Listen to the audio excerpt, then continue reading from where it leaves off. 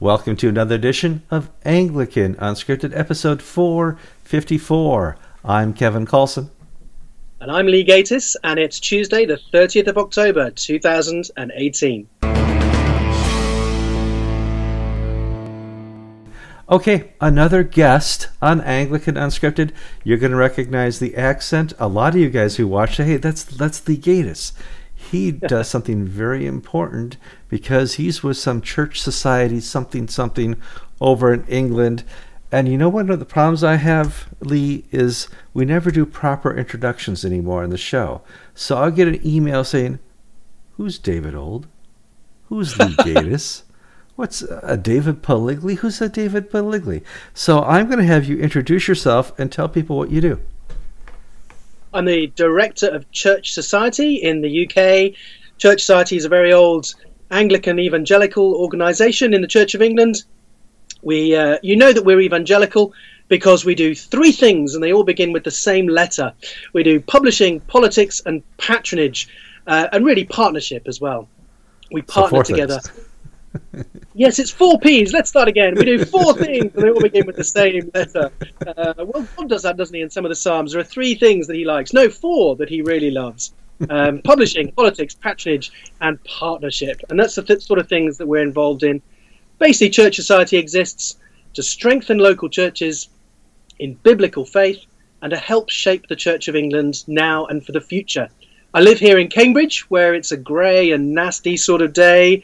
Well, you may say it's always grey and nasty in England, but I do. and I've been an Anglican minister in the Church of England for about 18 years. Oh, wow. So I'm having you on the program this week because I heard an interview you did with the BBC, and the BBC has a religion segment they do once a week, and they'll cover everything from Buddhism to Islam, and if they see a conspiracy somewhere, they will call up some Church of England people and say, what's this conspiracy? And apparently some church entities have been buying up some more property. So the BBC says, hey, they're buying property. I bet they're going to leave the Church of England. Now, that's where I come in. Obviously, I need to turn my phone off before it starts dinging here. You're going to help us buy property, or you're going to help us leave the Church of England? Which of the two? No. So, as far as the Church of England, my desire, I need to state this, from the beginning here, is to have full repentance within the church and return to unity. The whole church as a whole, or the little church as in Anglicanism. I don't care how it happens. That's my ultimate, first and foremost desire.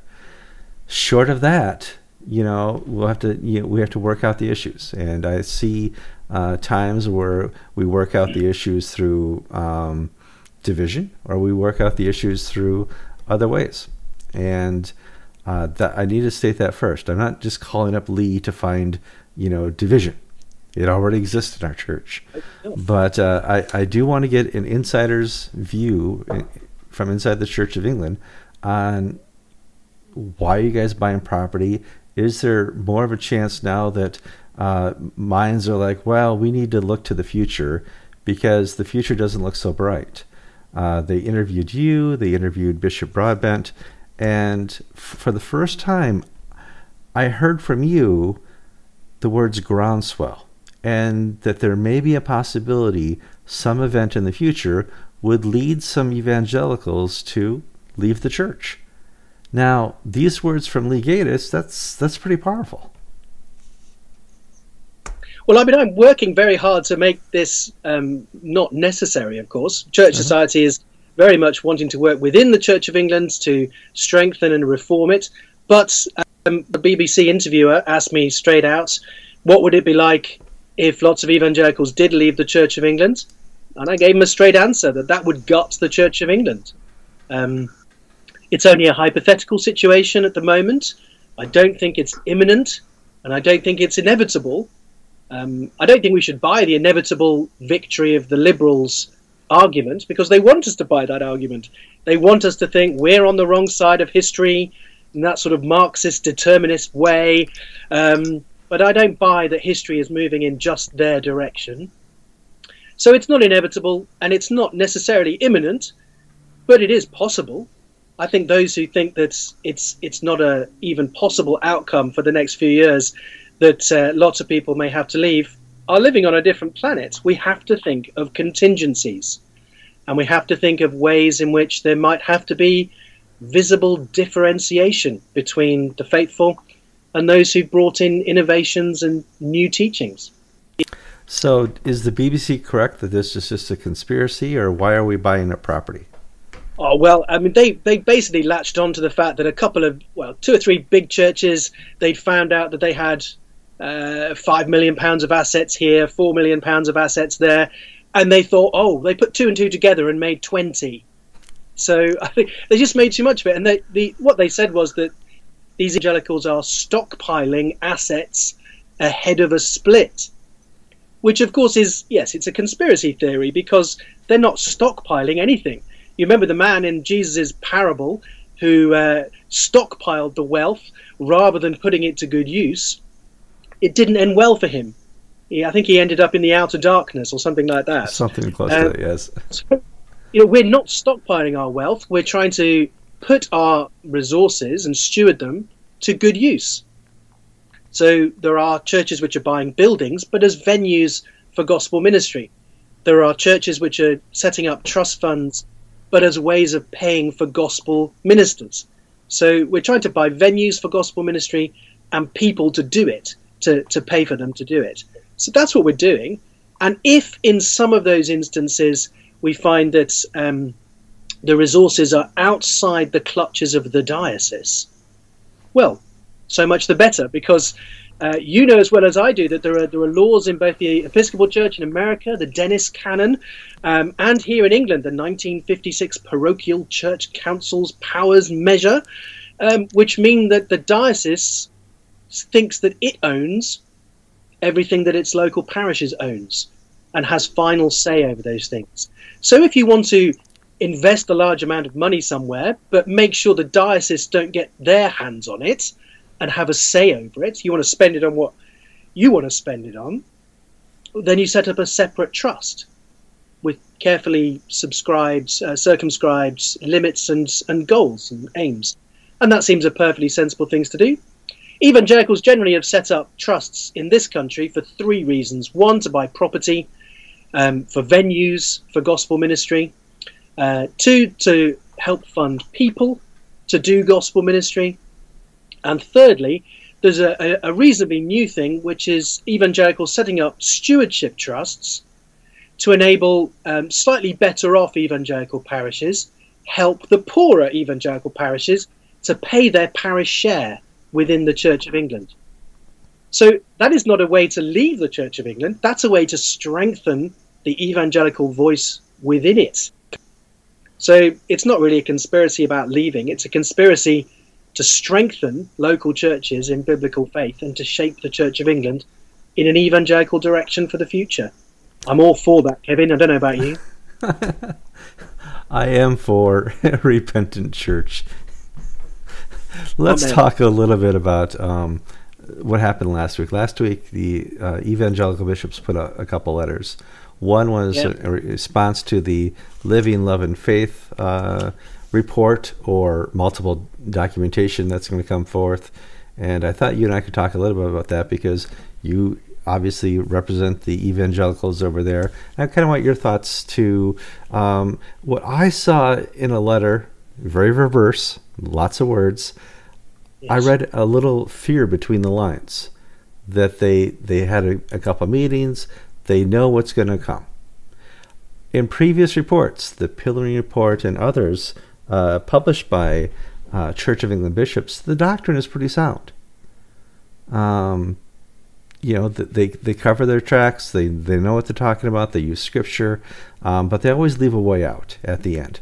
This is our doctrine, but boy, if you really need to cohabitate with the same-sex person, whatever. And so I think I'm reading between the lines here that this new report isn't going to be about doctrine. It's just going to be about a new way forward for the church to work within all these issues. What are your thoughts on this? What have you heard? Well, what we've got going on now is a whole process of different reports and a suite of documents and possibly website resources as well that are being produced by various strands of this Episcopal teaching document, or Living in Love and Faith, as it's going to be called. What it will produce is a range of things on scientific, biological, theological, historical, and practical streams addressing the whole issue of sex, marriage, and same-sex marriage, the future. So as you do that, you get a range of people and diversity of people involved in working on these different streams. And can you imagine how difficult it's going to be pulling it all together? The fear is that what they're going to produce is not a teaching document. Interesting, we've moved away from this terminology of Episcopal teaching document to just calling it a suite of documents called Living in Love and Faith. Mm-hmm.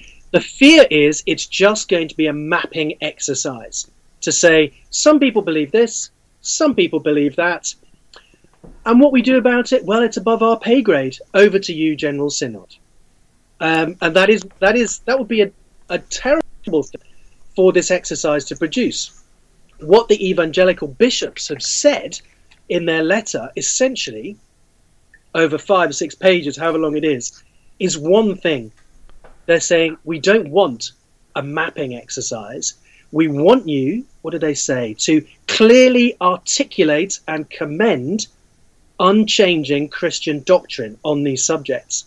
That's what we want you to do. And only by reaffirming this teaching, the teaching of the Lambeth Conference in 1920, Canon B30, the 1987 General Synod motion on sexuality and homosexuality, the 1998 Lambeth Conference Resolution 110, by reaffirming that, and only by reaffirming that, can we maintain our unity in truth. And I love that phrase that they've used in this document, unity in truth. Some people want to divide the two, don't they? We have unity or we have truth.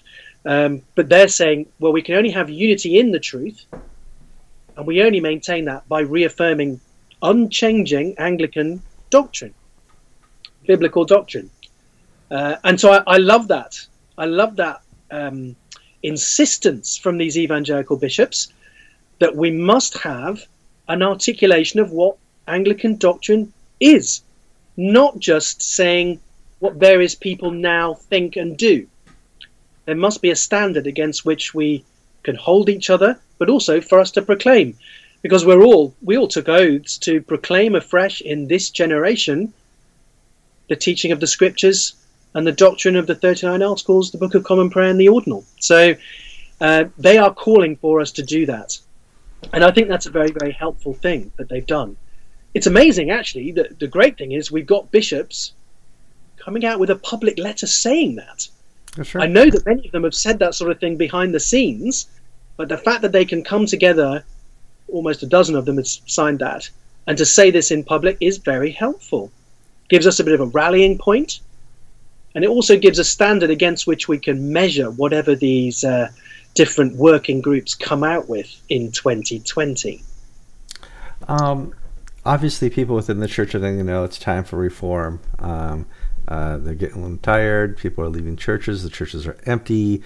Only 2% of millennials consider themselves to be residents within the Church of England.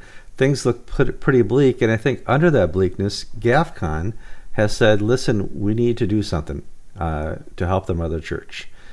And I think GAFCON too, they said we're going to work with the Mother Church and help encourage and flourish a relationship to help those who are struggling within the church.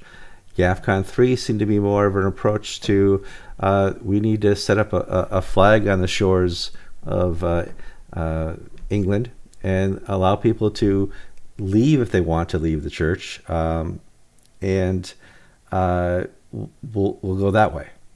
And I don't know if you guys are hearing that type of message, because I read another 45,000-page letter from bishops in the evangelical side of your church trying to describe the relationship or response to GAFCON.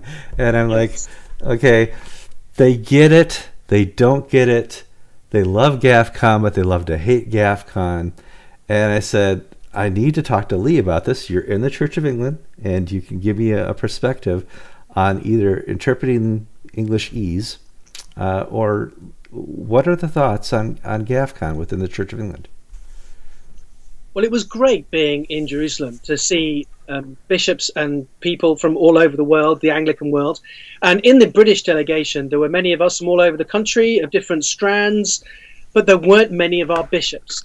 Bishop Nazar Ali was there, Rod Thomas was there, the Bishop of Maidstone, and Keith Sinclair was there as well. And it was great to see them. But there were a whole bunch of bishops from the Church of England who would call themselves evangelical, who were not there.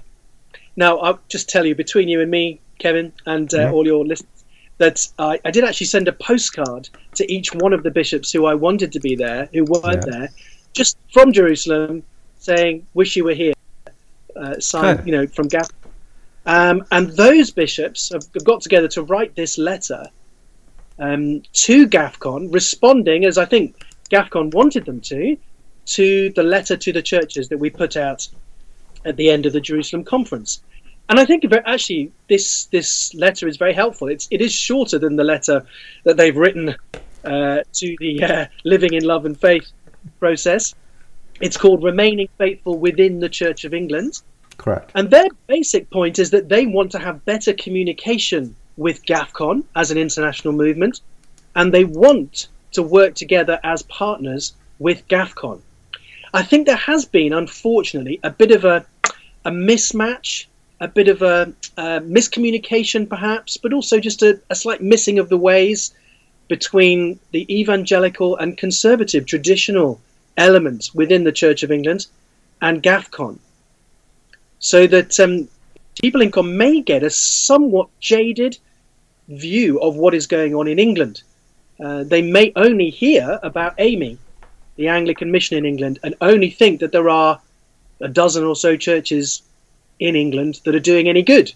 It's actually, there are hundreds of us, and there are lots of bishops too who would agree with the GAFCON diagnosis and aim of proclaiming Christ faithfully to our nation.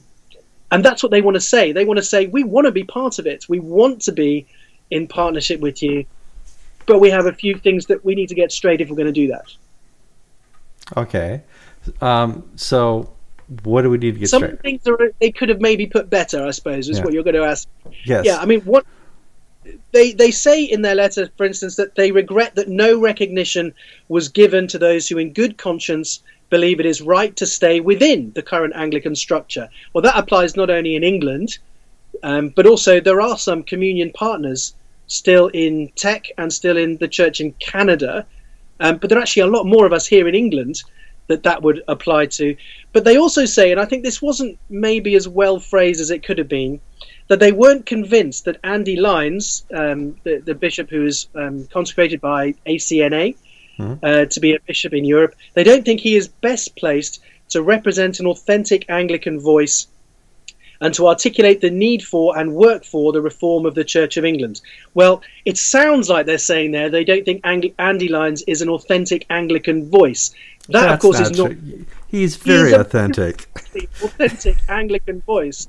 Andy is a great teacher, very clear, orthodox Anglican evangelical voice. We love him. We think he's brilliant. And there's no way that he's not an authentic Anglican voice. He is as authentic as Canterbury. Okay. Yeah.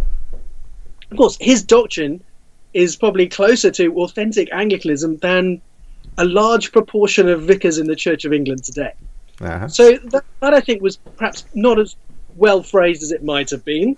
But what they're talking about is that in terms of GAFCON UK, the need for the GAFCON contingent here in the UK to relate to the international scene, it's probably better if it wasn't Andy Lyons leading that and being the only face for that. And I can see that they have something of a point there, and many of us have said this to people in GAFCON and people and to Andy himself, that Andy represents one particular strand of Orthodox Anglicanism here in England, but only one. And there are a whole lot more of us who are actually still in the Church of England, fighting and contending for the truth of the gospel and planting churches so many more of us than there are in the Anglican Mission in England, despite the great work that Amy is doing. So it would be better if the leadership of GAFCON UK was shared, perhaps, with great bishops like Rod Thomas, Keith Sinclair, or Michael Nazir Ali. All of those took the lead as the figurehead, I suppose, Sure. of GAFCON UK. I think that's what the bishops, I'm hoping that that's what our bishops were trying to say, and that they've only accidentally cast doubt on Andy Lyons' authentic Anglicanism, because I think they'd be wrong to do that. And I agree with you there. It's one of the interesting things. I mean, when GAFCON 1 called for the formation of a new province in America, it was easy. There's going to be a bunch of victims. They're all going to be deposed. There's not going to be a lot of people left intact that want to be part of GAFCON. So that was an easy way to have an initial setup. This English thing is hard. There are people who have left already, who need ministering to, or want to have an Anglican connection. There are those who are still, like yourself, I'm not going to say stuck in the Church of England, but have vibrant ministries within the Church of England and are doing quite well. How does GAFCON reach out to those people? And it's a unique situation at the very least. Now, Archbishop Foley was just over on your shores. Did you get a chance to talk to him? Oh, I only by messenger while he was over this time. We're in regular contact, but I didn't see him on his trip this time. But yes, he's a good friend to many of those people here in England, both within and outside the Church of England. Mm-hmm. And we're glad of his partnership and his godly leadership in GAFCON as well. Sure. Oh, yeah. He's now the boss. Wow. Yeah, well, I pray for him regularly because I do not envy him that job. Nor do I envy Archbishop Ben Kwashi. Also a good friend of ours in Church Society. If you follow his feed on Facebook, Archbishop Foley's, all he does is travel, 100%. What is it going to be like now that he's running GAFCON? You can't travel 150%, so it's going to be interesting for the perhaps we need to clone him or something like that. Yeah, something going on. All right. So you remember something called Brexit, right? Brexit. It sounds familiar, Kevin. Yeah, it should. We may hear about it on the news every single day. Many eons ago, it was put up for a vote whether the Brits would like to leave the European Union.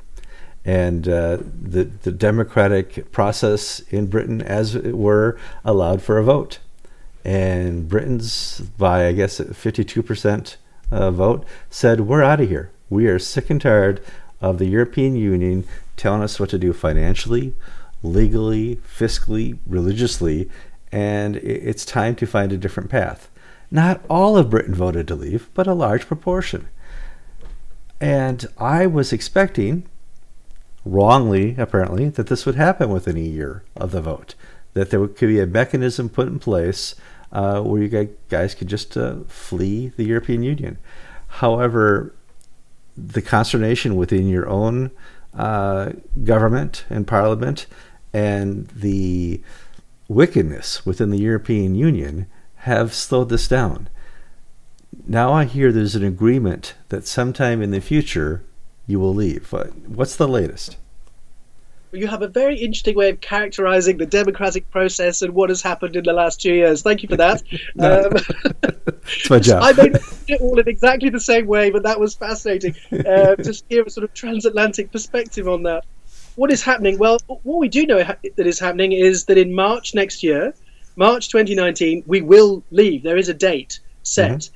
But they've also invented something called a transition period, where for 2 years, as I understand it, whether anybody understands it is another question. But as I understand it, there'll be 2 years after that where European Union rules and regulations will still apply to us to some degree until we've finally left at the end of that period. So, yes, it's a more complicated thing to leave this club than I think many people anticipated. I always thought it would take a while, but nobody perhaps anticipated just how complicated it might be. Imagine if Texas voted to leave the Union, which I believe they have the right to do if they want to. How difficult would that be to actually work out? in terms of all the logistics. It would be tricky, and so it would take a generation. It would literally take a generation for it to work its way out, short of a civil war. Yeah, and we don't want a civil war, and we want to keep good relations with our European partners militarily and in all sorts of other positive economic ways. So it's tricky working out how we pull out of the EU and what we pull out of and what we stay involved in some way and how. It's very complicated business. Oh, it is. I don't have to negotiate it. And it's what the interesting thing has been, Kevin, is that Theresa May, our new Prime Minister, who took over after that vote, actually voted to stay. She voted to remain. But she somehow managed to get herself in a position as being the one to implement the leaving. So that has made things very interesting politically here over the last few years. Well, what I see interesting, and this is so off Anglican topic, is the other weaker countries. Oh, really? Are we not talking about Brexit, leaving and remaining in the Church of England? It's the same thing. I call it Chexit. Chexit. Do we leave the church or do we stay? Yeah.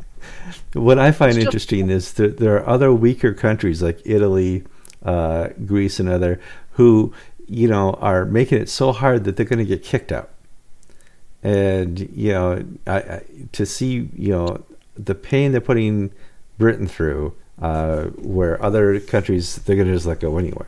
So we'll have to see what happens. The idea is you make it so difficult for Britain and so painful that nobody else will try the same thing. I know. So there is a groundswell, if I use that same word again, there is a groundswell in some other countries, Italy and in France as well, against the EU. And of course, I go to Greece most years to preach and teach there, and a lot of my Greek friends are not entirely enamored with the European Union on some issues. So, yeah, who knows what the future is for those institutions.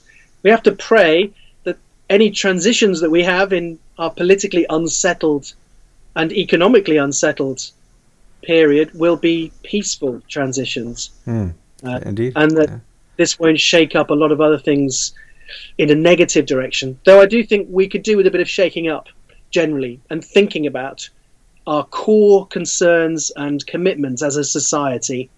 And that gives us an opportunity for the gospel in a period of uncertainty and difficulty, when everyone's questioning the foundations of what's going on.